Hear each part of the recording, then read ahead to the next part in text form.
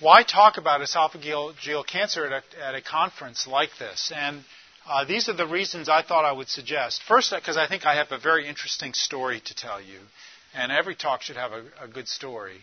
But then secondly, because non-communicable diseases increasingly contribute to disease burden in the developing world.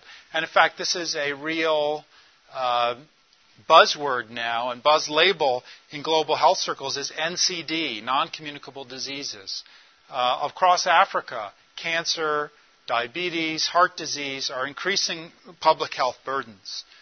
And in a country like Kenya, where esophageal cancer is the leading cause of cancer death in men, esophageal cancer is relevant. NCDs are often managed differently in the developing world than they are in the United States. We have huge technology we bring to focus on people with cancer that is missing in the developing world. So how does that play out, and what happens to cancer patients? And then finally, this is a case study of how research happens at a mission hospital. It's one case study of what could be many, but I thought it was an interesting story to tell you. So I'm going to start by telling you a little bit about the overview of esophagus cancer, and then we're going to focus on esophagus cancer in the developing world. So this is a picture of the distal esophagus of the gastroesophageal junction. So this is the place where the squamous mucosa of the esophagus meets the columnar mucosa of the stomach. Here's what it looks like under a microscope. And so there's really two forms of esophageal cancer, adenocarcinoma and squamous cell carcinoma. Squamous cell carcinoma arises from the squamous lining of the esophagus. Adenocarcinoma arises from gastric-tight mucosa, actually, that comes up into the esophagus, so-called Barrett's esophagus. And this is a picture of normal and of someone who's had chronic acid reflux and developed this change of this gastric-like mucosa in the distal esophagus. And in the United States, this is the main risk factor for cancer of the esophagus. Not in the rest of the world. Well, Europe it is as well. But in the South, this is not much of a risk factor. But where we live, this is the main risk factor, Barrett's esophagus, consequence of chronic acid reflux. And here's a picture of Barrett's esophagus with a cancer growing in it in an American patient. And what are the risk factors for this? Well, as I've already mentioned, gastroesophageal reflux disease. Being white increases your risk of this form of esophageal cancer. Being a man, using cigarettes, being obese. These are the major risk factors for esophageal adenocarcinoma. And I'm not going to say much more about esophageal adenocarcinoma in this talk. This is the form of esophageal cancer that's prevalent worldwide. And if you look at the global burden of esophageal cancer, it's mainly this, which is squamous cell cancer of the esophagus, arising from the squamous mucosa of the esophagus anywhere along its length, not just distally where the Barrett's esophagus might form. And these are two examples of adenocarcinoma of the esophagus. This can be quite a subtle disease in its early stages. So this is a video. I challenge you to see if you can see the cancer here in this patient. That's just spasm of the motility of the esophagus. Did anyone see the cancer? You did. Anybody else? Should I play it again? Are you all just sleepy? So one guess would be the white plaques. That's not actually it. Take another look. Yeah, it's down here. That's right. Maybe it is some white too, but there's a pink sort of slightly nodular area right there. And that's a so-called T1 or mucosal cancer, squamous cell cancer of the esophagus. So where does this disease happen? Well, here's the global statistics, at least as of 2002. Red is the high incidence areas for this disease, squamous cell cancer. Green and yellow are the low incidence areas. And you can see there's quite a striking global variation. In fact, there's 10-fold difference between the high prevalence areas and the low prevalence areas. And the high prevalence areas include Asia, China, especially Lingshan province, China, all across the Himalayan region, Assam in India, northern state of India, extremely high incidence. Caucasus Mountains in Iran, very high incidence of this disease. East Africa and South Africa, high incidence. There's an area in Brazil with a very high incidence of squamous cell cancer of the esophagus. So the bulk of the disease is in these locations. And what are the risk factors for this? Well, in the United States, we say it's cigarette smoking, alcohol, some rare diseases of the esophagus, and lye ingestion. But globally, these aren't really the issues. In fact, we don't completely know what the issues are, but in the developing world, the squamous cell cancer risk factors are quite different. There's some evidence that there are dietary deficiencies involved, especially selenium deficiency. Toxins seem to be a big part of the story, and I'm going to talk a little more about toxins in a minute or two. Hot beverages, interestingly. I'm going to tell you about that aspect of the story, too. I see that tea drinkers in the audience are waking up with some concern there about that one. And probably genetic factors as well. And this story is slowly beginning to unravel, thanks largely to the work of a team of scientists at the National Cancer Institute in Bethesda, Maryland. Dr. Sandy Dawsey, Dr. Christian Abnett, and their colleagues have really started to disentangle some of this story. So they did some work in Brazil where they drink a tea called mate. Is anyone here from Brazil or had mate? It's drunken in Uruguay, elsewhere. So I've never had it myself. But mate, it turns out, is high in something called polycyclic aromatic hydrocarbons. And now, those of you who know mate could correct me, but my understanding is the tea leaves are smoked as part of the process of making mate. And in smoke, you have PAHs. And so if you take mate and brew the tea, and then you measure the PAHs, it's loaded with it, the actual tea that you're going to drink. And you can look at the urinary PAH levels of Brazilians, and they correlate with that person's risk of having esophagus cancer. And Sandy and Christian proved that. So mate, this was one of the first stories globally where it became clear there was a toxin contributing to esophageal squamous cell cancer. And they've since done some work showing that there are genetic polymorphisms in how the PAHs are processed in the mucosa. And if you have the wrong polymorphism of that metabolic gene and you're drinking a lot of mate, you've got a big problem because you're really priming yourself for esophageal cancer.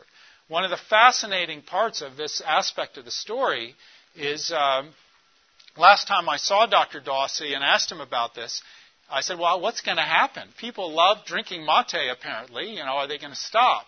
And he said, no, but some of the companies that make the tea have begun to market PAH-free mate in Brazil. They've, perceived that this is perhaps a way to get a competitive advantage in the marketplace. So that to me, that's just huge. I mean, from understanding a disease process to maybe intervening and changing it. How often does that happen in one person's generation? And one person's lifetime. But so part of the story probably PAHs.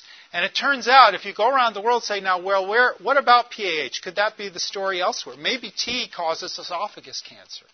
Well, it's not that easy. Dr. Dawsey from Kenya in the last year or two has got every brand of tea he could get his hand on in Kenya and brewed the cups of tea and measured them. There's no PAH in any of the tea.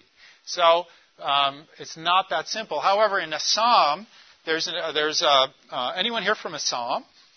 Or go a lot to Assam? There's a condiment that's eaten in Assam called kalakar, which is smoked banana leaves. And we wonder if kalakar eaters have high pH levels. We're trying to do in their urine because there's huge esophagus cancer there. We're trying to do that study now. So it may be that the story plays together in different ways. Now here's the tea part of the hot beverage part of the story. So for decades, people have been saying it must be hot drinks that cause esophagus cancer. But, maybe. It's usually things aren't that simple, right? But doctors, Dawsey and Abnett and others have done a study now in Iran where they looked at the temperature at which people drank their tea and asked, does this correlate with the risk of esophagus cancer?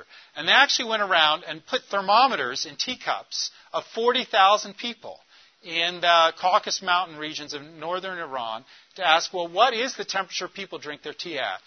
Very hot, warm, or lukewarm. And they validated this by actually measuring temperature. And they found out if you drink your tea scalding hot at over 70 degrees centigrade, you have an 8-fold risk of getting esophagus cancer in that region compared to if you drink it at lower temperatures. And the volume of tea you drink doesn't matter. It's the temperature of the tea. So now this is fascinating, and it raises the question, well, how would that fit in with things? And maybe there's a thermal injury to the epithelium that combines with toxins. Maybe it makes the epithelium more permeable to toxins. We don't know the whole story. But it's a fascinating story because the etiology for this is starting to be teased out. Now, the cardinal symptom of esophageal cancer is dysphagia, a sensation that things are getting stuck when you swallow and they won't go down to the stomach. And unfortunately, it's a late symptom. The esophagus is a distensible organ. And so it copes for a long time with a tumor growing there. That video I showed you of the very early cancer, that person had no symptoms. By the time a cancer causes a symptom, it's near obstructing, and it's often the disease is advanced. And so this is a very difficult disease to treat, but because by the time it becomes symptomatic, and by the time the patient comes for care, which in the developing world is particularly an issue, it's typically an advanced and incurable tumor. And there are various ways of diagnosing the disease. We stage esophageal cancer by the TNM system. And T stands for tumor. How advanced is the primary tumor? And this is a little cartoon of the esophagus wall from the mucosa through to the muscle layer. If the tumor is just in the mucosa and submucosa, it's T1. If it goes into the muscle, but not through the wall, it's T2. So T1, T2, it's contained in the wall. T3, it's through the wall into the surrounding mediastinal adventitia. T4, it's invading other organs. So it's really only T1 or T2 disease contained to the wall of the esophagus with no involved nodes, where you have a decent chance of curing somebody. And most people, by the time they present, are not at that stage. They're at a more advanced stage. So the stage determines the prognosis. And so this is data now from Europe and North America, the best treatment you can have for esophagus cancer. If your disease is confined to the esophagus, above the red line, your 5-year survival is anywhere from over 95% if it's just a microscopic cancer, down to as poor as 30% if you have a T2 lesion. If the disease is through the wall of the esophagus, your chance of living 5 years is very poor, no matter how good the quality of care that you get. And unfortunately, most people with symptoms fall into this category. In the United States, we work this disease up, as I said, in a high-tech way. This is a PET scan showing in a CT. There's a primary tumor in the esophagus here with a node, and the PET shows the primary tumor and the node and tells you this is a T3N1 tumor, a stage 3 tumor. This is very expensive technology that you don't have in the developing world. Then we use these fancy endoscopes with ultrasound on the tip, and we put them in the esophagus and get detailed ultrasound pictures to tell exactly, this is the wall, the muscle layer of the esophagus here. Is it T1 like this one just in the mucosa? Or is it T3 like this one? Here's the muscle layer. Has it spread beyond, and is it touching the aorta even here? But this sort of technology for staging is not available in the developing world either. So I first became interested in this issue at a place called Tenwek Hospital in southwest Kenya.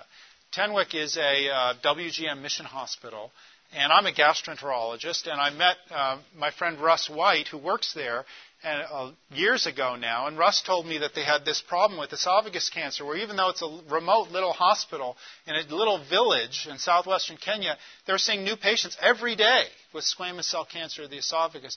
In fact, currently they see 4 to 5 new patients a day with squamous cell cancer of the esophagus at their little hospital. And that seemed rather remarkable to me, and this whole topic was new to me at that time. And this is sort of the typical patient who arrives at Tenwek Hospital with esophageal cancer. You can tell who the patient is, right? She's the woman in the wheelchair, and what do you notice about her? She's wasted. I mean, you can see severe wasting in her face. She's starving to death because she hasn't been able to eat for a long time because her esophagus is obstructed. And in fact, most people who come into the hospital look wasted. They look like they've been in a famine or they've come out of a concentration camp or something. She is actually the youngest person in this picture. These are her parents and her uncle, and that's one of the hospital workers. So this woman was in her early 30s with her cancer. And Dr. White is a thoracic surgeon. He trained in thoracic surgery so he could go to this hospital and operate on esophagus cancer. But unfortunately, most of his patients have disease that's too advanced. They simply aren't surgical candidates because of malnutrition, metastatic disease, some other finding that would just make it prohibitively risky to operate. So what to do for this young woman? So my first involvement with Russ and with his hospital had to do with trying to figure out a way to better palliate the tumors of patients like this. And the best treatment for this in someone who can't be operated is a thing called a stent. It's a expandable tube you put across the tumor to prop open the tumor and let people swallow again. And it does nothing to treat the cancer, but it really prolongs people's lives by letting them be nourished, preventing them from drowning in their own secretions. And the problem with stents is that even when I first went to visit Russ, they costed about $1,500 a pop for a stent. And it just seemed crazy that you would ever think of putting a stent in someone in southwestern Kenya because the cost just seemed prohibitive. But the Lord, by a miraculous series of events, when I went to visit Russ for the first time in the late 1990s, I had 20 stents I took with me that had been donated. I thought that was astounding, that someone had through encounters the Lord arranged, had given me that many stents. And I got there, and we figured out how to put them in without X-ray, which was supposedly required to put them in. And we helped some people. And then the Lord continued to provide for Russ. It turns out the company that was making the stents had a supply chain issue that Russ could fix for them. And over the years, that company sent hundreds and hundreds of stents to Russ. And now he gets the stents from a company in China that's ripping off American patents. But they don't have to worry about that in Kenya. And so now he gets stents at 10% of the cost that it costs in the United States. And so the globalization of healthcare and healthcare technology has been a great help for him. So at Tenwek Hospital, they put in a lot of these stents. And in fact, his team, the endoscopy team there, is probably the very best team in the world at putting stents in the esophagus. So that's what this young woman had. This is an X-ray of her we got beforehand. Her tumor was quite high in the esophagus. And we have no fluoroscopy, so we passed a guide wire through the tumor. We weren't entirely sure if it had gone to the stomach or maybe out through the tumor into her chest. And before we put a stent over it, we wanted to know. So we sent her to X-ray with this wire taped to her cheek and got an X-ray and saw the wire was where we wanted it to be. And then we put a stent in her.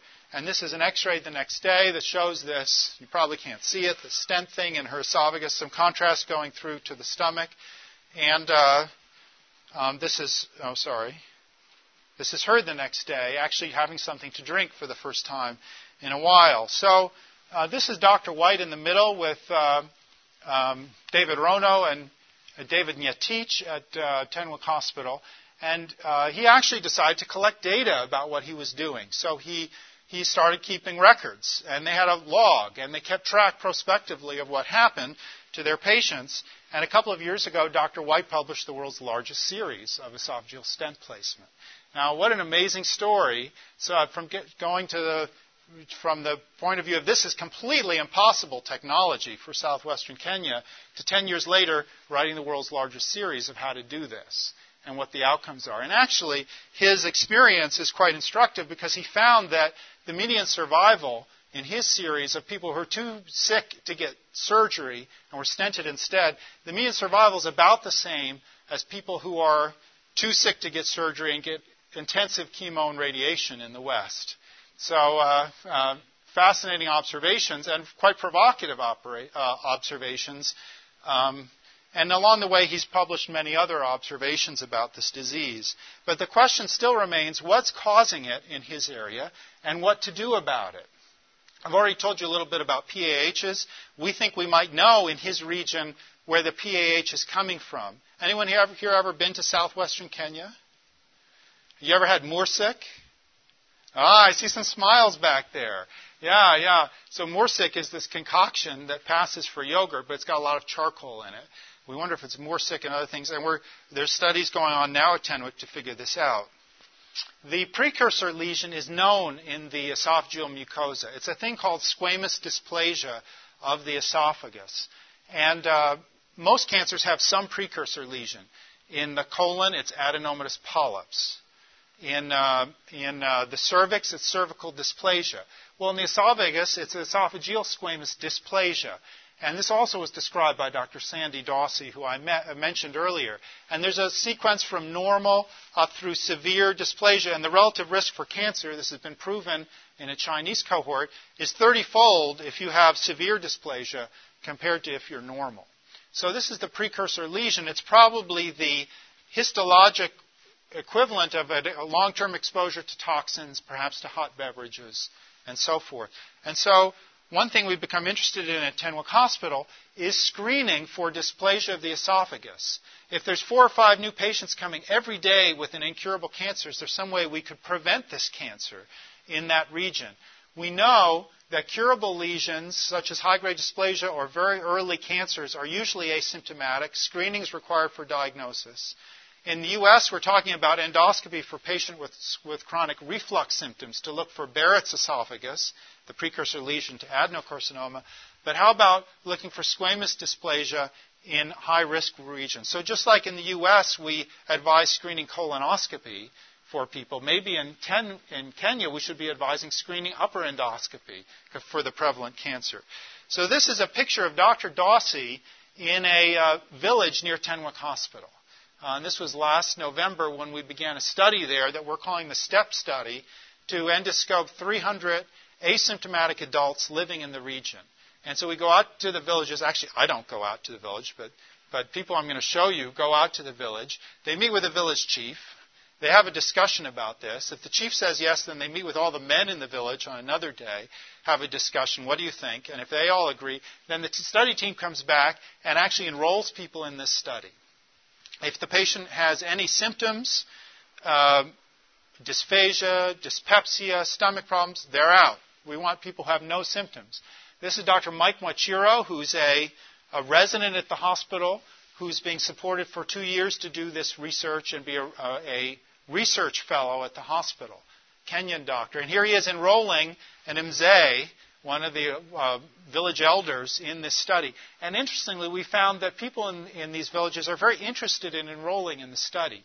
And there's 2 reasons. First, they trust Tenwek Hospital, which is a huge statement. And I think a hard-won statement. Secondly, almost everybody knows somebody who died because they couldn't swallow anymore. And so people are interested. And this is Collins Bett, who's a study coordinator, taking care of some of the paperwork. And this is the team of people at Tenwek Hospital that are working on this study. So it takes some manpower. And this is an example of what we see. So this esophagus has been sprayed with Lugol's iodine, and the unstained or white areas are the areas that are dysplastic. This is an area of high-grade dysplasia there, previously proven by biopsy. So we've marked it with these little cautery marks, and now we're going to remove that area of dysplasia. And the trick comes, well, how to remove that flat piece of mucosa. So we're going to inject some saline there to make it swell up, and then we're going to suck that mucosa into this cap on the end of the endoscope and turn that flat lesion into a polyp that we can remove. So this is an GI endoscopic outpatient procedure where we're removing this area, where we've identified this area of dysplasia, and we're removing it. And so this one we're removing in pieces because only so much will fit into this cap, this endoscope cap at one time. And this technique, which is called endoscopic mucosal resection, is quite safe and quite effective.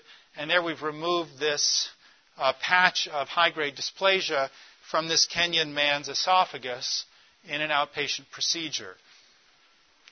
This is another example. This is actually a T1 cancer. It's sort of nodular and heaped up in the esophagus. And when we spray with Lugol's iodine, we see there's quite a larger area of dysplasia, unstained, pale mucosa here with the cancer in the middle. And after endoscopic mucosal resection, the area looks like this. This patient stays an outpatient. They don't have any symptoms, and they can be cured even of an early cancer. This is the same patient 6 months later. There's a scar where the resection was done, And with Lugol staining here, it now looks pretty good, although there's other areas of dysplasia in this person's esophagus. Yes? Do you have data on perforation rate from this procedure? Endoscopic mucosal resection is a pretty safe procedure, but there is a small risk of perforation. It's in the 1% range. When it does happen, it's a serious problem because a hole in the esophagus is major trouble. And so Dr. White, when he first started putting stents in the esophagus for cancer, you have to dilate the tumor to get the stent in. And there's an instance about a 2 or 3% risk of perforation doing that. And he learned, and he reported in the medical literature now about 10 years ago, that just putting a stent immediately across the perforation was a very effective therapy, that you didn't have to try emergency esophagectomy in those patients. The problem in this setting is you don't have this bulky tumor with fibrosis and inflammation around it. And if you got a perforation from an EMR, you probably will need to do surgery. One of the problems with putting a stent is that the stent tends to slip down to the stomach. There's no tumor holding it there either. So we've had some patients where we've tried stents, even at my own institution here in the U.S., for perforations like this with some success. But we always have the thought of some surgical backup if we need it. And so that is an issue in a place like Tenwek to say, well, are you going to do this, and what's going to happen to the 1 in 100 patient who has a serious complication? Fortunately, there's a great thoracic surgeon right there, and so who's heavily involved in this work. But it's an excellent question. Other questions before I go on? Yeah.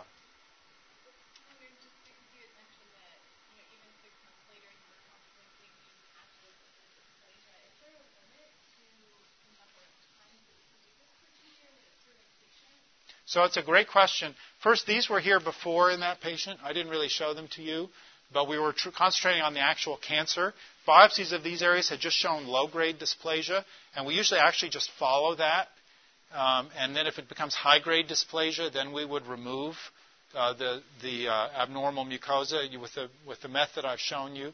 There are, though, patients, and we see this at Tenwek, where it's not just a patch, where there's a quilt work up and down the whole esophagus of dysplasia. And you can't think of removing at all. And then there's actually a different technique called radiofrequency ablation that's the most appropriate. And I didn't put pictures of that in, but that's essentially a balloon that blows up. It has electrodes over its entire surface, contacts the entire circumferential surface, and a computer delivers current for a pre-specified period of time and burns off the mucosa circumferentially. And so RFA is actually a better choice for some people who have circumferential high-grade dysplasia. And we're still trying to work out some of these things. There's times when we don't succeed at ablating the whole dysplastic mucosa through a scope. I would say we're still, this story is still evolving too. Yes, sir? Are they doing the scopes in the field, or are they bringing them back to Tenwek to do this? So we initially tried doing a study just passing a device called a Brazilian balloon in the villages. Brazilian balloon is trying to get essentially like a pap smear of the esophagus. So the patient swallows what looks like a nasogastric tube, but it has a rib balloon on the end, and you blow up the balloon in the stomach, and then you pull it out. And it exfoliates cells along the esophagus, and you smear on a slide and get cytology of the esophagus, much like a pap smear would give you cytology from the cervix. And we found a fairly low incidence of dysplasia that way, which really surprised us. And we suspect that there was some problem with that.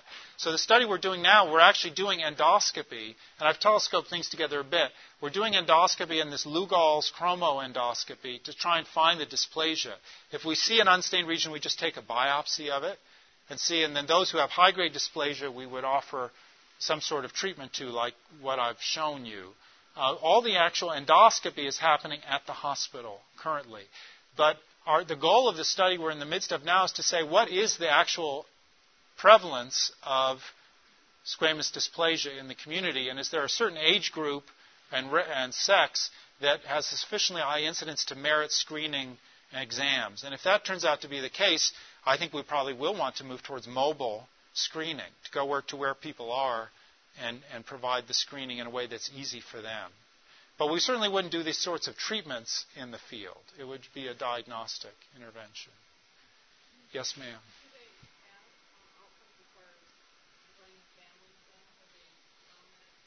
So that's a great question. One of the unique things about the Kenyan situation with squamous cell cancer is the number of young patients. About a quarter of the patients are younger than 30 years of age, which is really very unusual. The youngest patients Russ White has operated on were 14-year-old twins, both of whom had esophageal squamous cell cancer. So very unusual, and even for these hot spots around the world. So that does raise the question about family. And a survey there has shown that in young patients, there is, I think 70% had a family history of esophageal cancer. So there probably is a familial component that we don't really quite understand yet. And Sandy and his colleagues are hoping to do a study of genetic polymorphisms as part of a case control study we have going on there as well.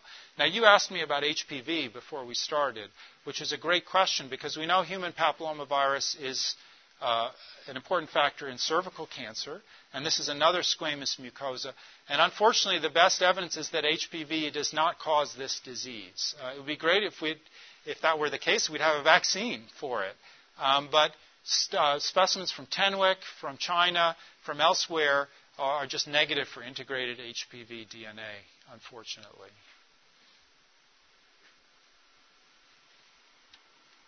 So, any other questions? So I want to conclude by making some summary statements about research at a mission hospital.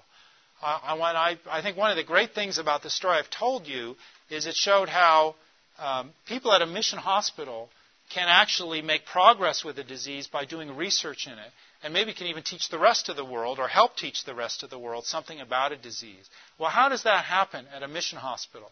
And here's a few summary statements I would make. First, you have to study a common local problem. You're not going to study zebras. Of course, what's common at the mission hospital might be a zebra in North America.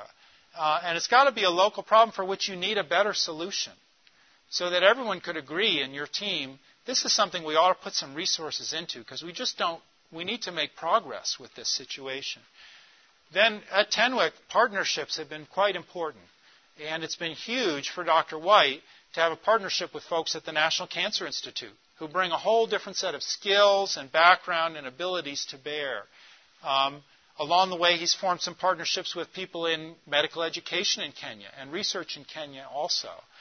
We're just now forming, we hope, a collaboration with a group of epidemiologists in the capital, in Nairobi, trying to get at what is the national incidence of this disease anyway in Kenya, which no one really knows. So partnerships become key, and the Lord can use those partnerships for His purposes. It's not like they're somehow extraneous to mission. The aim of the study has to be to improve local health, because the mission hospital is not there primarily to do research. In fact, it's not there primarily to do medicine, is it? It's there to reach people with the good news about Jesus. So the research, to the extent that it happens, has to contribute to the mission hospital's goal of showing God's grace to people. And, of course, making progress with a serious local health problem is a huge demonstration of God's grace. And in that way, hopefully, research will enhance a hospital's ministry. In fact, it's got to if it goes on. It certainly can't detract from it. So I'm going to stop there. Other questions or comments about this topic? Yeah. Thanks for the presentation. I'm actually a radiation oncologist who's feeling a little bit useless right now because I just found out a stent is just as good as therapy. But just a quick question about some of the more advanced cancers. Are the developing hospitals still having a challenge in terms of getting more advanced modalities?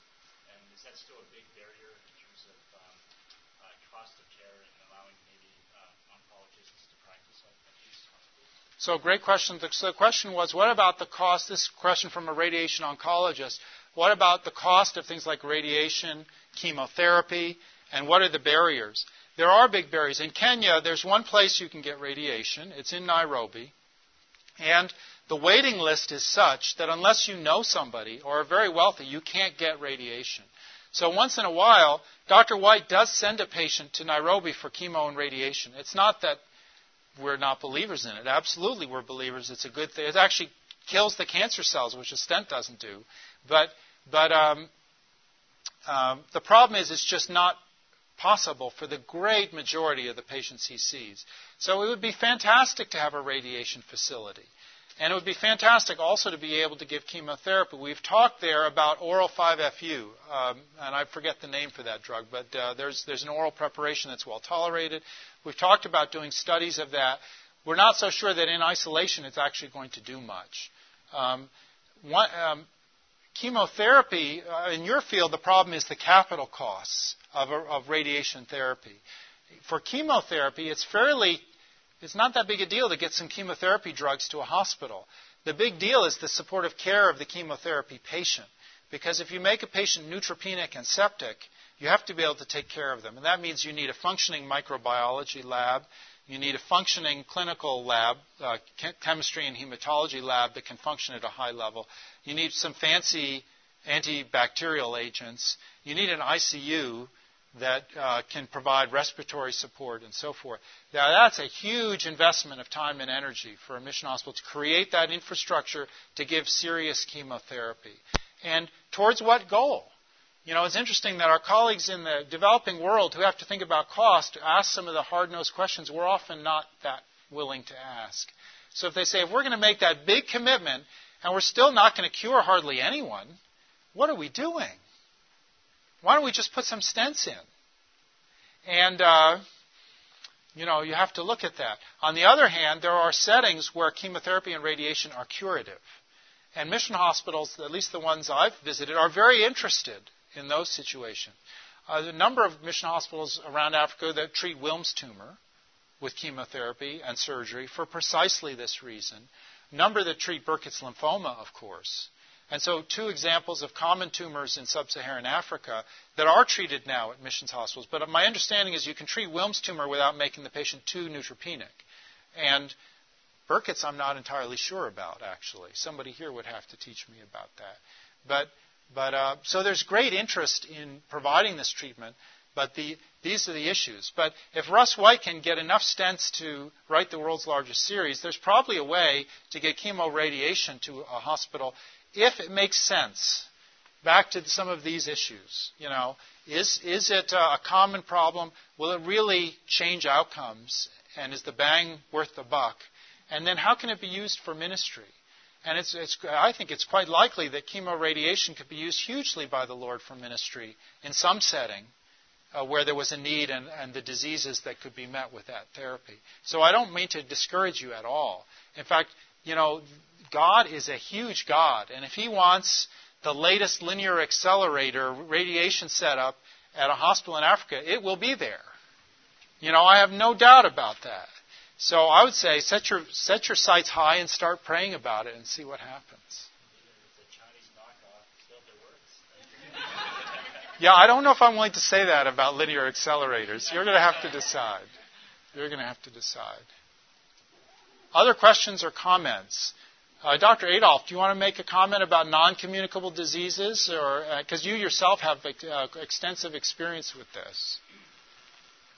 And about cancer in Africa. The comment I have is when I went to Ethiopia in 1966, and for the next 10 years, I saw no esophageal cancer. When I had the chance to come back again in 2000, there were esophageal cancer cases almost every day. What's the difference? What happened between resistance exposure and second exposure is something I wish I knew. I used to go to the Ethiopian Medical Society meetings every year with the different research projects, which is something you mentioned, and I found that was a very good contact. Did you find that research was somehow at odds with your work as a missionary, or it enhanced it, or what was your experience with that? I think it enhanced it. For example, the main government hospital, called the Black Lion Hospital, was saying there was no tuberculosis of the spine in Ethiopia. Well, in 18 months, I had 15 patients that required surgical intervention because of paralysis in the lower extremities and so forth, and was cured by operation. And so it was good to expose them to